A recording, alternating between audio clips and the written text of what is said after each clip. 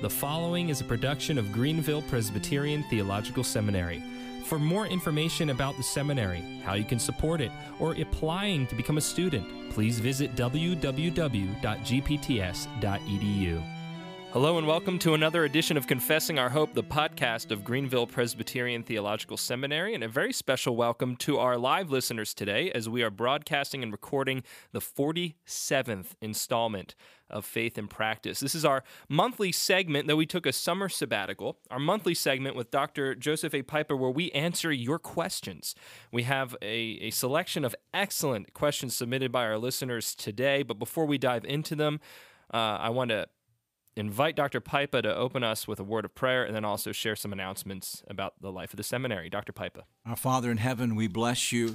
Praise your holy name, Lord, for indeed you are great and there's none like you. We thank you that you're our God and Redeemer. Lord, we thank you that your Spirit indwells us to teach us your word, its truth, to unite our hearts more fully to you and our affections. We always want to study your word in that manner, Lord. We thank you for the privilege of serving here at the seminary and serving the broader church through means like this. We ask that you will bless the Faith in Practice podcast today and indeed give us wisdom and insight and make it profitable to our hearers. We ask this in Christ's name. Amen. Amen. To any new listeners to the podcast, I want to welcome you and thank you for tuning in. Greenville Seminary is committed to equipping preachers, pastors, and churchmen for Christ's kingdom. That's what the school has been doing and the faculty have been doing here since 1987, and that is our laser focus. Right now, the seminary is abuzz with activity. We've welcomed 25 new students this semester, which is, I think, a record, or at least a high point for us. 17 of those new students are in residence, and then the remaining 8 are studying with us by distance. Today, right after our podcast, we have our first senior sermon of the year with Mr. Stephen Spinnenweber up from Jacksonville, Florida, to preach in chapel, and we're excited for that. So these are some things to be praying for as you think of the seminary, for our welcoming these new students into our midst, for our prospective student day that's coming next week on September 18th and 19th, and for the other activity that we have going on. Dr. Pipa, do you have anything to add? Zach, if any prospective students or people that are maybe even possibly thinking about seminary or hearing the broadcast, it'd be well worth their while to come up next week for the Explore conference. These are always profitable times, and we offer our prospective students, if you come to one of these occasions and then you enroll, we deduct your travel expenses off your first semester's tuition and fees. So it's a good opportunity to be in classes, meet professors and students as you consider seminary, or even the possibility of seminary. If you can't make it next week, we do this every fall and spring, and so we will have it again in March. Please contact us and a member of our admissions team, either me or somebody else from the admissions team, would love to give you more details. So diving into our questions, we're going to start with Caleb Shea of St. Paul, Minnesota, and Caleb asks this: I am currently trying to work through the arguments for and against two kingdoms theology. It seems to me that an underlying concern on both sides is the political freedom or restriction that each view implies.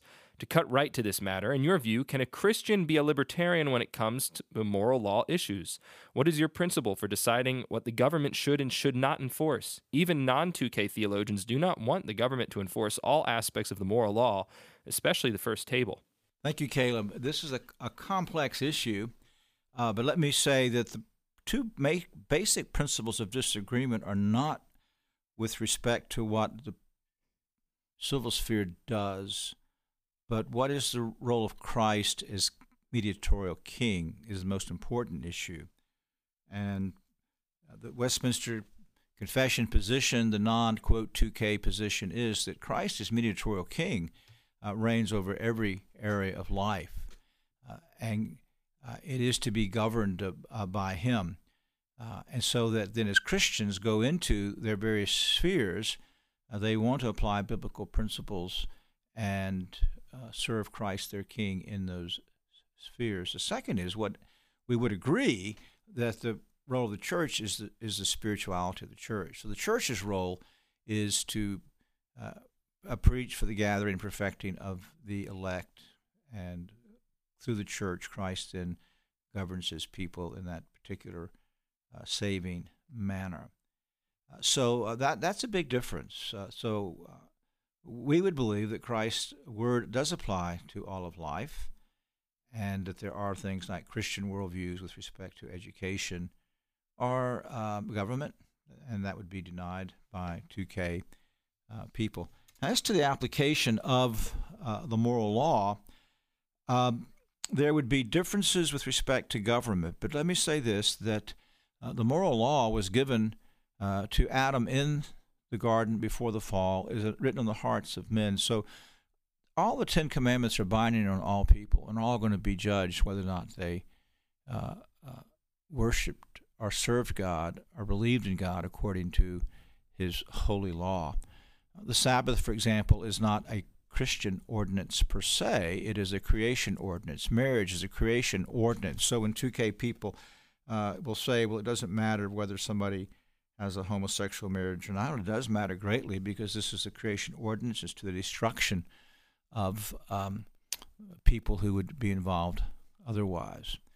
As to the application, I happen to believe that in those days when all of the Ten Commandments were the basis of a criminal code, that was good. Now, I'm not saying the sanctions, but in terms of a morality, you either have laws based upon human whim, or you have laws based upon God's moral law. Now, murder is wrong because God says it's wrong, not because of some social compact. Property rights are correct, not because of social contract, but because of God's moral law. Would it be wrong to have a society that said that, well, I was raised in a society that held to blue laws, that stores, restaurants should not open on the Lord's Day? I think that's great. You're not forcing people to worship, but you are honoring God's law. So it's a bit more complex than that. As to libertarianism, I do agree with those that will say libertarianism is contrary to Scripture. God's moral law is to govern us in our relationships, and so I don't like a live, let live attitude when it comes to civil government. It'll get me in a lot of trouble today. Well, we came into the podcast gangbusters, that's for sure, with that question. Now, there is such a thing as a Christian libertarianism, is there not, Dr. Pipa, where the government is leaning toward more liberty than prescription? See, I wouldn't call it libertarianism. I believe in little and less government is best.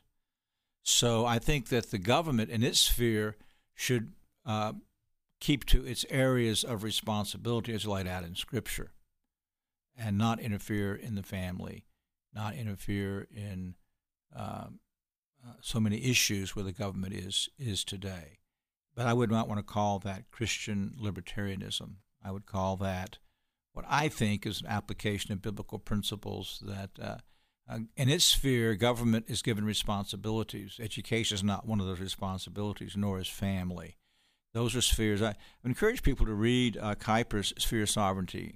I agree with what Dr. Smith said a number of years ago. That's the best approach by far to how Christians ought to be behaving and what the government ought to be doing. You can pick up the little book, lectures he gave at Westminster Seminary called the Stone, or at Princeton. At Princeton, called the Stone Lectures, and he addresses a number of issues then.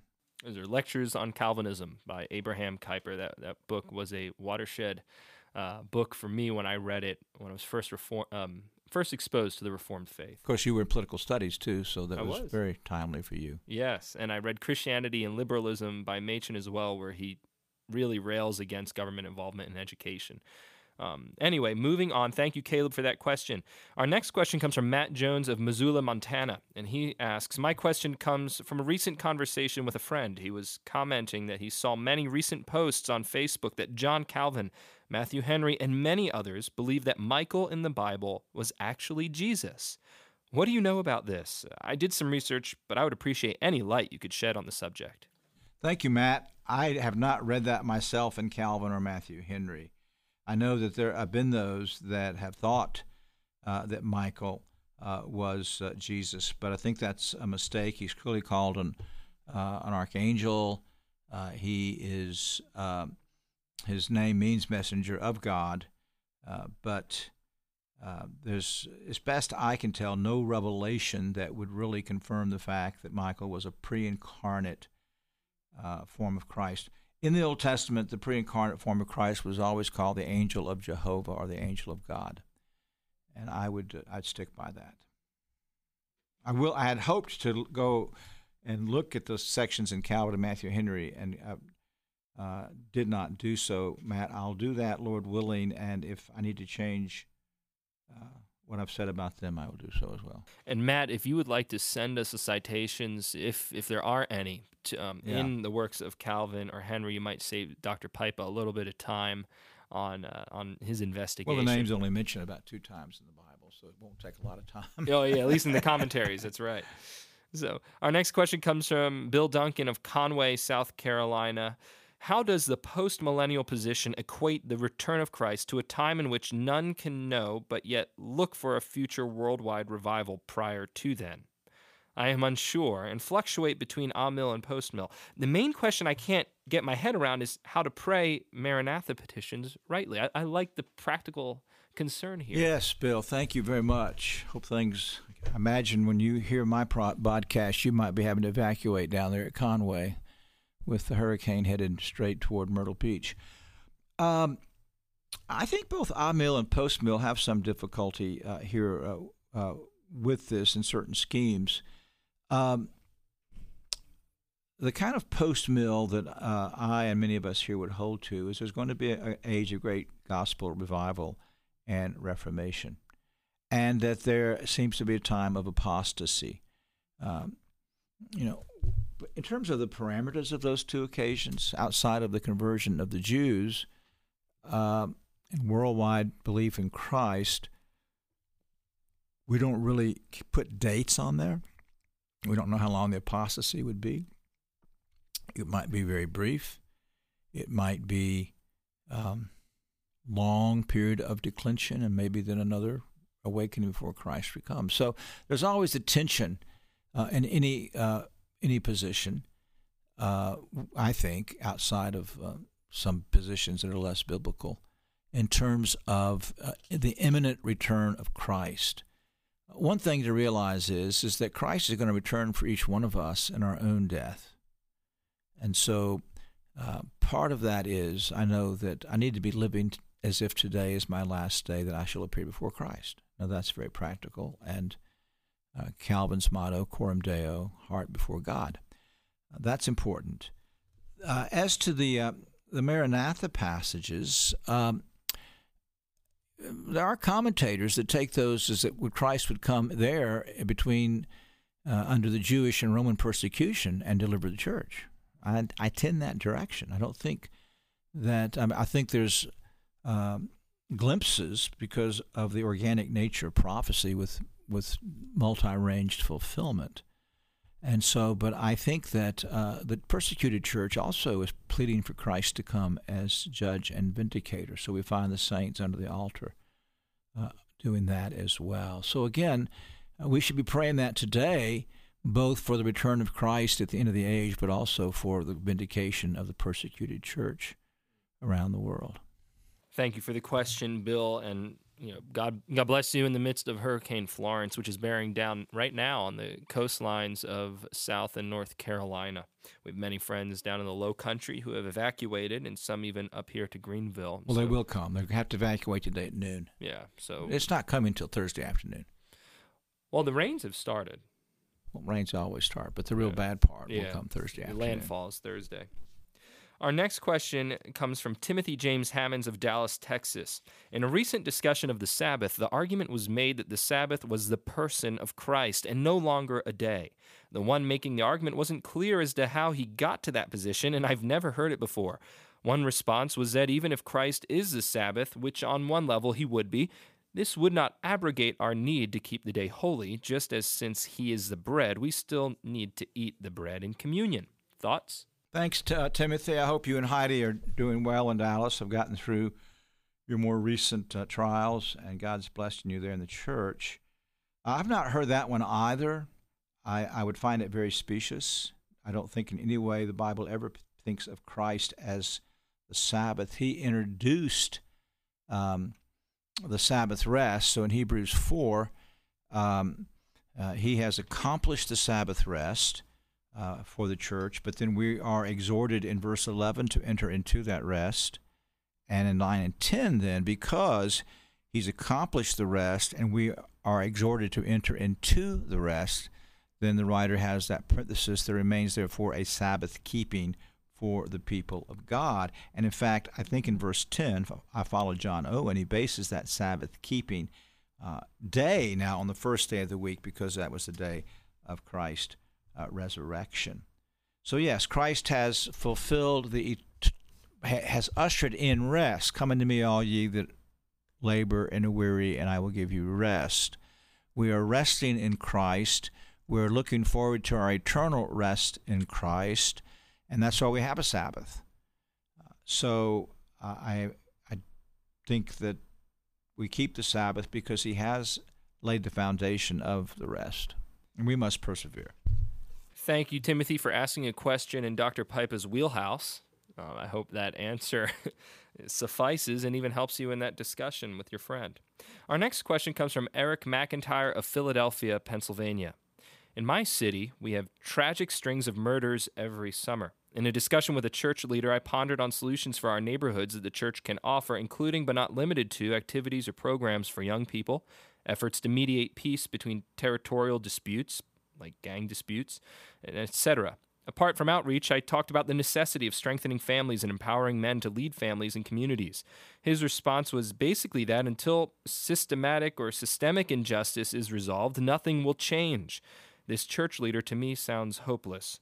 What are your thoughts? Are there any noteworthy church-led or based efforts to bring reconciliation and peace to a community?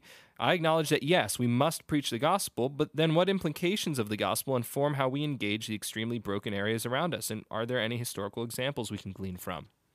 Whew, Eric. Well, you have really touched on quite a timely topic and quite a controversial topic in the church today. This gets back to in part what I was referring to in Two Kingdoms. We need to distinguish between what churches do and what Christians do. So the church should be organized as a parish in our communities, and the church should be actively involved as much as possible as communities with the gospel and with diaconal structure. And aid in these places. Now, Christians often, and it's commendable, move into these communities as well, where their church is. Now, so we have the church's role, which needs to be, and I don't think you mean to, but when you say, I acknowledge that yes, we must preach the gospel, what implications does that inform? Well, if we're really preaching the whole counsel of God, we are then discipling the people in the parish. So if they come to Christ, we then are teaching them a biblical lifestyle, how to be fathers and mothers, what the home is like, how to manage money, and to be Christian stewards, and how to live. That then, if these people, particularly men, are converted, that is going to become the catalyst for change as Christians then begin to work out their faith in the community. And Christians then can organize attempts for reconciliation. I know that when they had the shooting in Charleston a year and a half, 2 years ago, that many pastors were involved in a meeting for reconciliation. They weren't involved there as their churches. They were involved there as Christian leaders to pray, to confess, and to pray for a reconciliation. Now, in terms of this business, that until we solve the systemic problem of injustice, that's not the church's job. I don't think where that's coming from. People may think it is. The only way that we solve systemic injustice is by the gospel. Plus, many of these people are wrongly defining systemic injustice. And so we've had all these discussions lately, but it's the gospel and the church as the leaven in society that's going to solve injustice. So I think that we're there as a church. That is commendable. I think that as Christians move into the parish, that also is commendable. Those families then exercising hospitality. We lived in a city in Philadelphia, in a place in the city in Philadelphia. At the end of our street was a savings and loan that got robbed so many times it finally shuttered its doors. So we know what it was like, and great majority of our neighbors were African American, and we really enjoyed living there. And not as I wasn't pastoring either, but as a Christian, I was involved in the neighborhood with block parties, with various types of things that we would do, and we'd have people in our home and do things with their children. So I think that's the better route to protect what the confession refers or teaches is the spirituality of the church. So in the confession and the chapter on the church's work is for the gathering, perfecting of the saints, and Christ has given her everything she needs to accomplish that purpose. You know, Eric, I grew up in Upper Darby, and I think we've spoken about this somewhat, but the Presbyterian way of doing church, how Christ governs his church through courts, through the General Assembly and then presbyteries and then the local congregation, can really help churches that are in these difficult areas, like my sending church in Upper Darby, by mustering resources from other churches in Presbytery that just have a little bit more on hand. Because I was fond of saying this to other pastors in my presbytery. $50 in Upper Darby goes as far as $500 in, you name one of the more socioeconomically well-off suburbs around Philadelphia where their churches were located. So just to highlight, the ministry opportunities there are huge. And what these churches in urban areas really struggle with is gathering the necessary resources to be able to engage with the community. And we see this example, to get to the last part of your question, are there any historical examples that we can glean from? We see this in antebellum Charleston, in the work of John Lafayette Girardeau, and the cooperation between the handful of churches that were there in downtown Charleston, discipling different segments of the population. Right, and he patterned that on what Chalmers did in the inner city areas of Glasgow. Glasgow and Scotland. So we do have, and there's a good bit available now on Chalmers in terms of how to develop a church parish and minister to your community. Now, of course, there needs to be proper oversight of any funds that are going to be shared between churches and all that kind of thing. But one of the things I love about Presbyterianism is our connectionalism and the opportunities that affords us to do ministry together in these difficult areas. So thank you for the question, Eric. That is very timely in light of the recent statements that have been made in Reformed evangelicalism and Calvinistic evangelicalism and some of the debates that are going on now. I hope our answers are helpful. Our next question comes from Isaac Overton of Geelong, Victoria, in Australia. And he asks, 1 Corinthians 5:9-11 instructs us not to associate with professing Christians if they are immoral, not even to eat with such a one.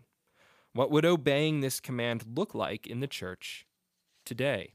That's 1 Corinthians 5:9. Good. Isaac, I hope your internship vicariate is going well for you down there.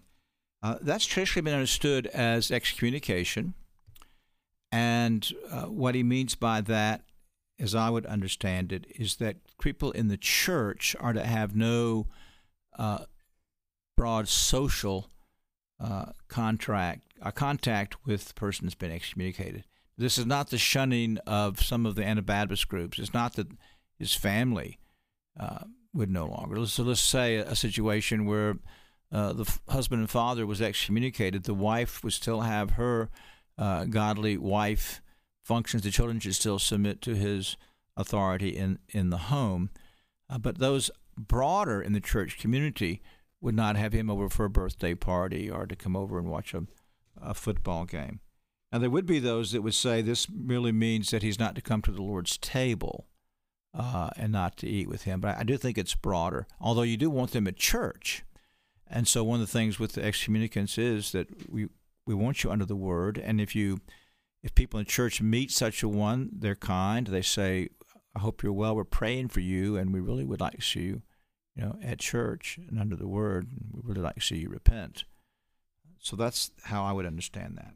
Our next question comes from James Martin of Rock Hill, South Carolina. This question was instigated by a tongue-in-cheek post that I made on Facebook with Van Til's visage and a statement that inadvertently seemed to downplay the role of evidences in presuppositional apologetics. But this is a good question to handle as it deals with the Reformed tradition and with Van Tillianism in particular.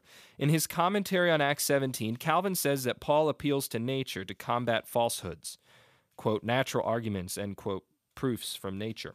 Calvin later says the sayings of the poets Paul quotes in Acts 17:28, quote, came from no other fountain save only from nature and common reason, end quote. He also says, quote, furthermore, because he hath to deal with profane men, he draweth proofs from nature itself, for in vain should he have cited testimonies of Scripture, end quote, regarding Acts 17:24. From the perspective of a Van Tillian presuppositional apologetic, is Calvin wrong, or are you able to reconcile these statements with Van Til saying we should appeal only or ultimately to Scripture? The question is probably a bit anachronistic in that the overall discussion of proofs as it was laid out by Van Til is not a context in which Calvin would have been thinking and writing. I always start with Calvin's view with respect to who God is and Scripture. And Calvin begins in the Institutes by saying, by natural law, but by that he means, written on the heart of man and in creation and providence, every man knows there's a God. So Calvin never begins trying to prove to a person that there is, that God is. He asserts that God is, and he then looks to Scripture to reveal the true God. With respect to the self-authenticating nature of the Word of God, Calvin never felt compelled to prove from natural arguments that the Bible was the Word of God, resort to archaeology or something like that. He, very similar, in fact, the language in the Westminster Confession of Faith basically comes from all of the Calvin and then later Reformed theologians to such extent that the high and reverent esteem of the Scripture and the heavenliness of the matter, the efficacy of the doctrine, the majesty of the style, etc., many other incomparable excellencies, and the entire perfection. There are arguments whereby it doth abundantly evidence itself to be the Word of God, yet notwithstanding our full persuasion and assurance of the infallible truth and divine authority thereof is from the inward work of the Holy Spirit, bearing witness by and with the Word in our hearts. This was Calvin's position as well. Use the Word. My dear friend who's now with the Lord, John Gerstner, would say you got to prove the Word before you can use the Word, but that's not what Calvin or the Confession would say. As to these natural proofs, once you've assumed with the person, challenged them, you know there's a God, and you're willing to use Scripture not because you think they believe it, because it is self-authenticating, then it is not improper to make appeals to kind of subsidiary arguments. And so, yes, Paul asserts biblical truth, and so he'll talk about creation, the God who made the world and all things in it. So he's beginning with Genesis 1. He's not beginning with their evolutionary view of origins or anything else. He deals with the spirituality of God. He does not dwell in temples made with hands. He's not served in human hands. He made from one man, Adam, the one man made. These are all biblical arguments. In him we live and move and have our being. And then he wisely quotes one of their poets. Now, when Calvin would use, or Paul would use, or later Calvin or others, a uninspired source. It was never to introduce a new argument. It was always to fortify the arguments that are on the table. I think it's very important to keep in mind. I was thinking, as we're going to be a question, in fact, what the Confession of Faith says, chapter 1, paragraph 3, about the Apocrypha, those non-inspired books that the Roman Church puts between the Old and New Testaments. The books commonly called Apocrypha, not being of divine inspiration, are no part of the canon of the Scripture, and therefore are of no authority in the Church of God, nor to be any otherwise approved or made use of than other human writings. So you will find at times that New Testament writers will make a reference to the Apocrypha, but only because it is a confirmation of an argument that they have stated. So I think that the general tenor of Calvin and the Westminster Standard would be what is called presuppositional at these very basic points of the self-authenticating nature of Scripture, and that all men know there is a God and are responsible to him. But to say something like Calvin was a Van Tillian is anachronistic. Yeah. You just can't do that. But you can say properly that he's presuppositional. Right.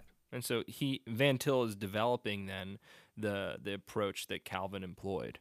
Yes. You could fairly say and the that. standards. Yes. I think that there's more recently, and I understand, at least I think I understand where it's coming from, there's a bit of a hostility against Van Til and Voss among the community of Reformed Christians who rightly want to do more work in retrieving material out of the Reformed tradition pre-19th century. And we need to be careful about drawing anachronistic comparisons Right. for the sake of taking cheap shots. I love the Reformed scholastics, and I don't find any tension between the great majority of truths that they taught and what was taught by Voss or by Van Til. Now, I think that some of the tension is developed on the presuppositional side with kind of a wholesale dismissal of Reformed scholasticism, or even a man like Thomas Aquinas, who's one of the most quoted sources in the Institutes or in the early church. So we could, as Calvinists, we could profit from having a greater knowledge of the better medieval theologians and of the early church. Our next question comes from Cindy Fernandez of Los Alamos, New Mexico. Hi, Cindy. She asks, Dr. Pipa, why do you believe that we should raise our hands for the benediction? Is there biblical warrant for this? Hi, Cindy. I'm looking forward to being with you all in a week and a half out there in Los Alamos. Really excited about seeing you all and being with you. Appreciate the question. These things often go on in our churches. And many people, I know you know the answer, but many people assume these are just traditions as we do. The biblical warrant comes from Aaron's benediction in Numbers 6, where he's told to invoke the name of God on the sons of Israel, and the priest would do that by the lifting of their hands. That's the natural form of a blessing, and we see it many places then in the Scripture of a blessing communicated in that way. So if we understand what the benediction is, then we can see the relationship of lifting of hands and a blessing and lifting of the hands and benediction. It's not a prayer. It's not a wish. It is, in fact, a blessing conferred by God on the people.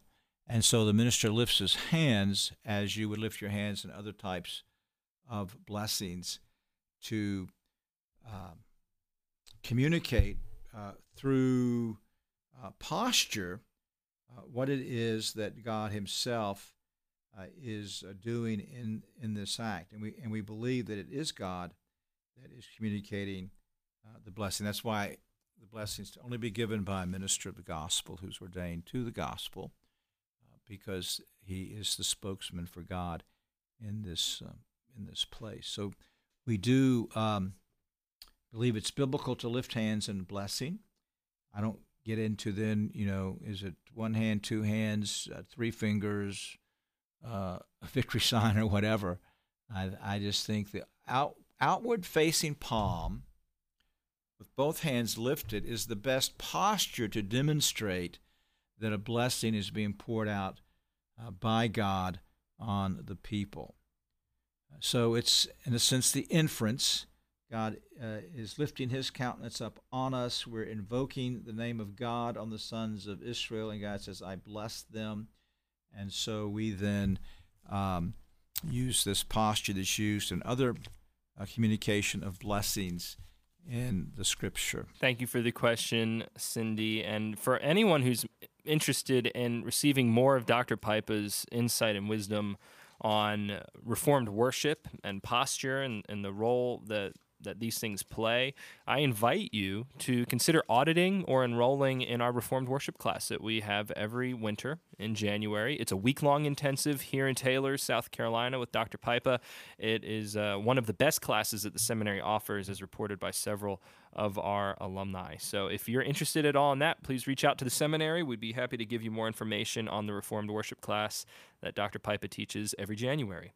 Our next question comes from Brandon Burks of Dry Ridge, Kentucky. So Brandon asks this on divorce and remarriage. Paul speaks about remaining in the life situation you were in when God called you, 1 Corinthians 7:24. When God called you, if you were married, do not seek divorce, verse 27. If you were divorced, do not seek to be married. However, if you do get married, you have not sinned, verse 28. Here's the question. If a person was divorced prior to coming to faith, that means the secular authorities/government gave that release, but it says if they remarry, they do not sin. Does this mean that, biblically, remarriage is permissible, 1, if the person was divorced due to sexual immorality, 2, the person was abandoned by an unbelieving spouse, or 3, if you were divorced prior to conversion, regardless of reason? Okay, Brandon, now let me get this straight.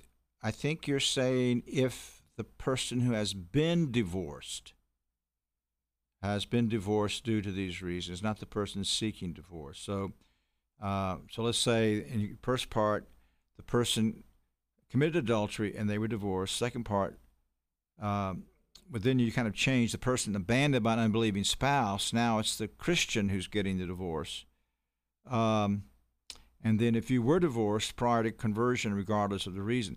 So we've got two different parties here. In 1 and 3, you've got, it seems to be what's called the innocent party. And in 2, the guilty party. And in 2, you seem to have what's called the innocent party. If I'm reading your question correctly. It's a very important question. Let me just try to answer it more in terms of some principles. First, the grounds for biblical divorce are sexual immorality, which would be more than, I think, sexual intercourse.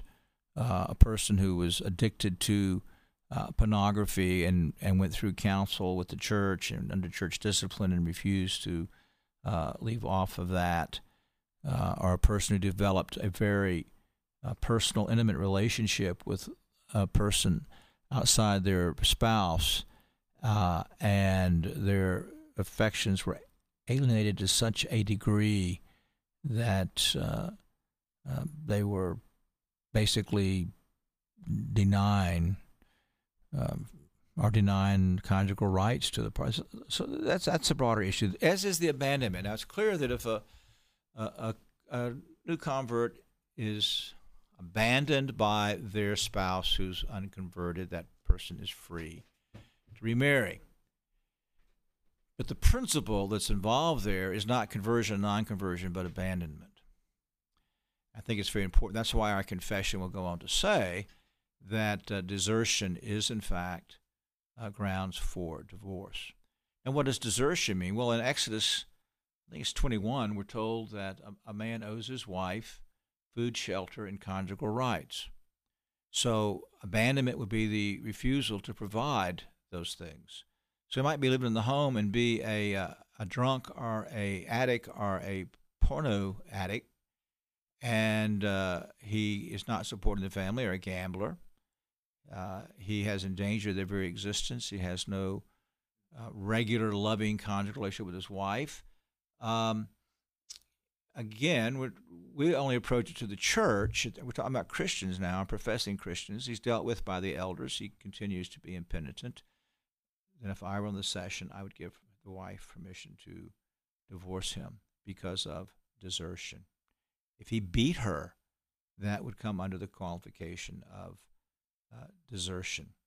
So I think those are the grounds of biblical divorce.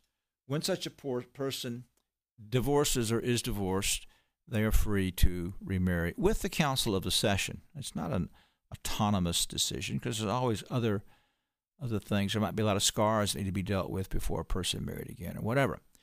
All right, so that's probably the neatest package. So let's say then that a person is wrongly divorced. No, one more. The guilty party in adultery, if they properly repent, may they remarry. And it's funny, John Murray, he just didn't want to come out and say yes, but he said, I could not biblically say no.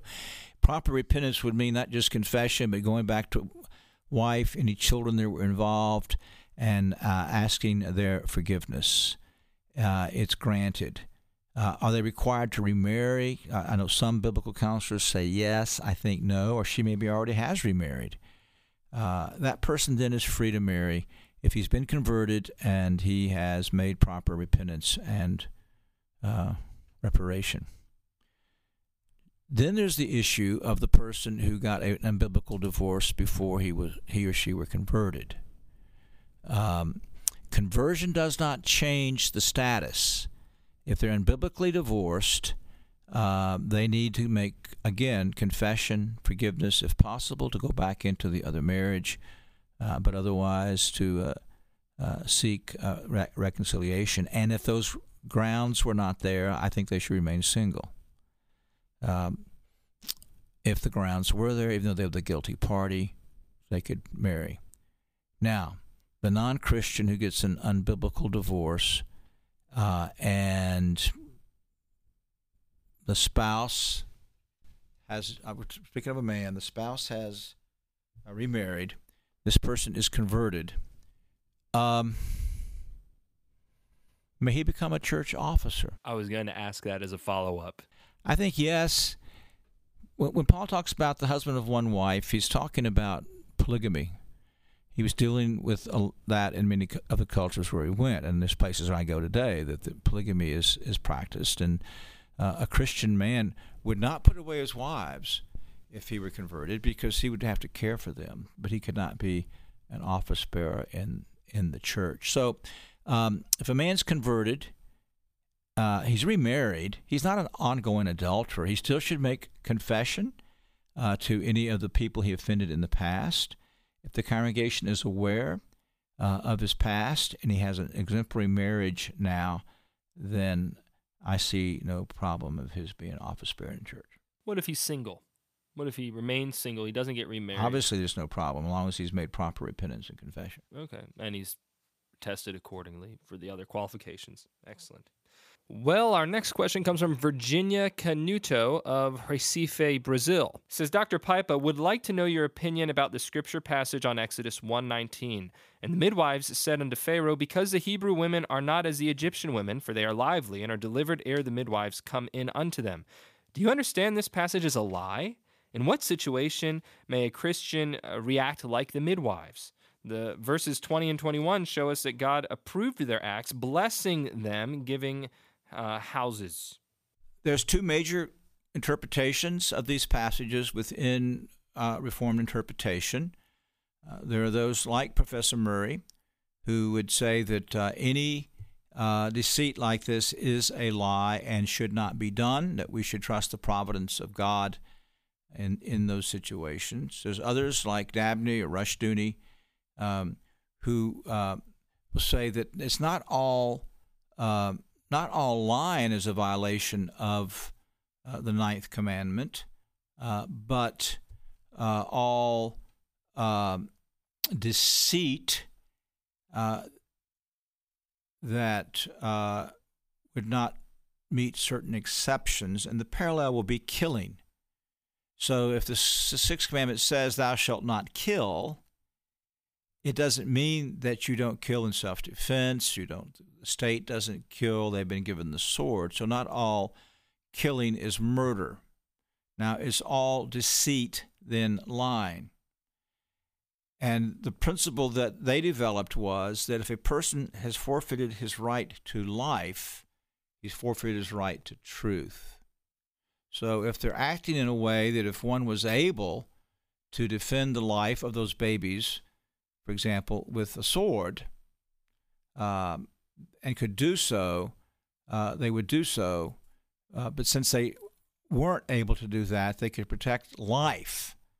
And that's another way to look at it. You're protecting life. And I think when it comes to protecting life, then not all deceit is forbidden by the ninth commandment. And we have a lot of biblical examples.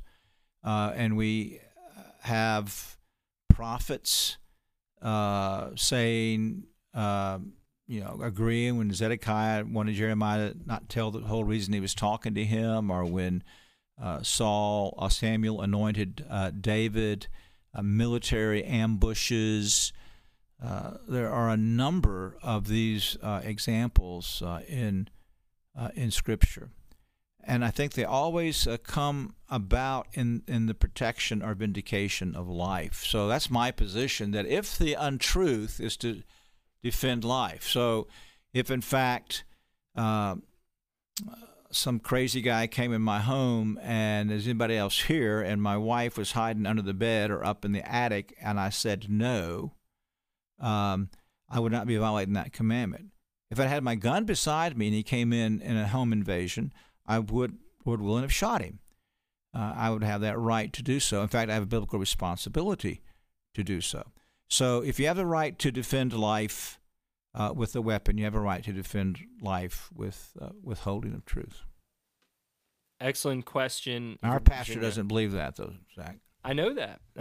In our presbytery, believe it or not, in Calvary Presbytery, there are disagreements over finer points of theology, such as this one. And a candidate was asked the question about Rahab and her deceit or deception in hiding the Israelites' spies. And the candidate said that she was justified in doing that, that Rahab was justified in doing that. And our pastor contended not, and another pastor in Presbytery said, "Oh, get out of here." And there was a little playful back and forth. I don't think any of it was mean-spirited, but I remember smiling about that when I heard about it. Dr. Pipa, we've had a number of listeners contact me wondering if you're going to address the recent Revoice conference at all. We've had a couple of other podcasts with Dr. Peter Jones and Josh Gilo, and also with Pastor Andrew Dion here locally on Revoice, and folks are wondering, what is your response? Yeah, we've had a number of questions about the whole Revoice conference in St. Louis and same-sex attraction, concupiscence, and gay Christianity. It's a bit more than we can get into right now. Let me just say this much now. Maybe we can get some follow-up questions. Same-sex attraction is a sin. It is a sin because Paul says in Romans chapter 1 that he has given men and women over to perversion of same-sex attraction, to homosexual desires. And thus it is different from heterosexual attraction, which is part of our nature because God made us sexual creatures and fulfills that in the gift of sex in marriage. He did not make us homosexual creatures. That's the consequence of the fall. So to be attracted to a man or a woman by the opposite sex is proper, as long as one doesn't lust. That's the difference between same-sex attraction and heterosexual attraction. Same-sex attraction in and of itself is a perversion. Concupiscence or concupiscence is a Roman Catholic myth that says that we can have within us a certain basic lusts that are not sinful. But I can find that no place in Scripture.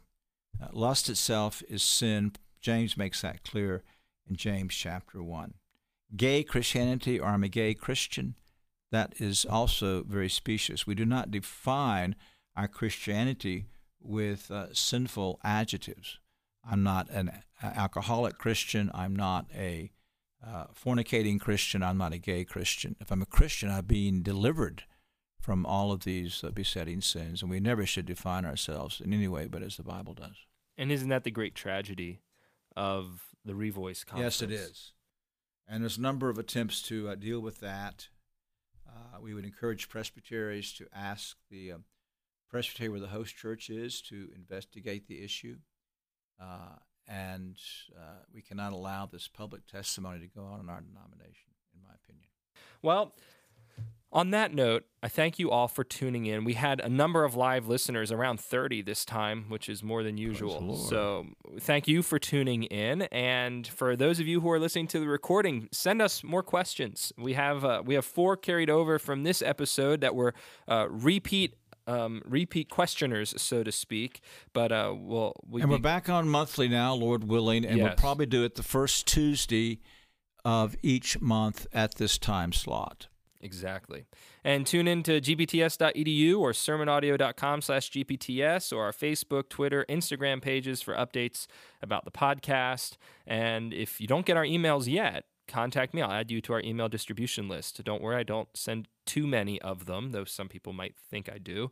But it's no more than 1 or 2 a week at the very most, and with basic news and updates about the seminary. Please be praying for us again, as our instructors are teaching 21 course sections this semester, and we have 25 new first-year students. Most of our students from last year are continuing and doing very well, and when I say most, I mean like 95% of them.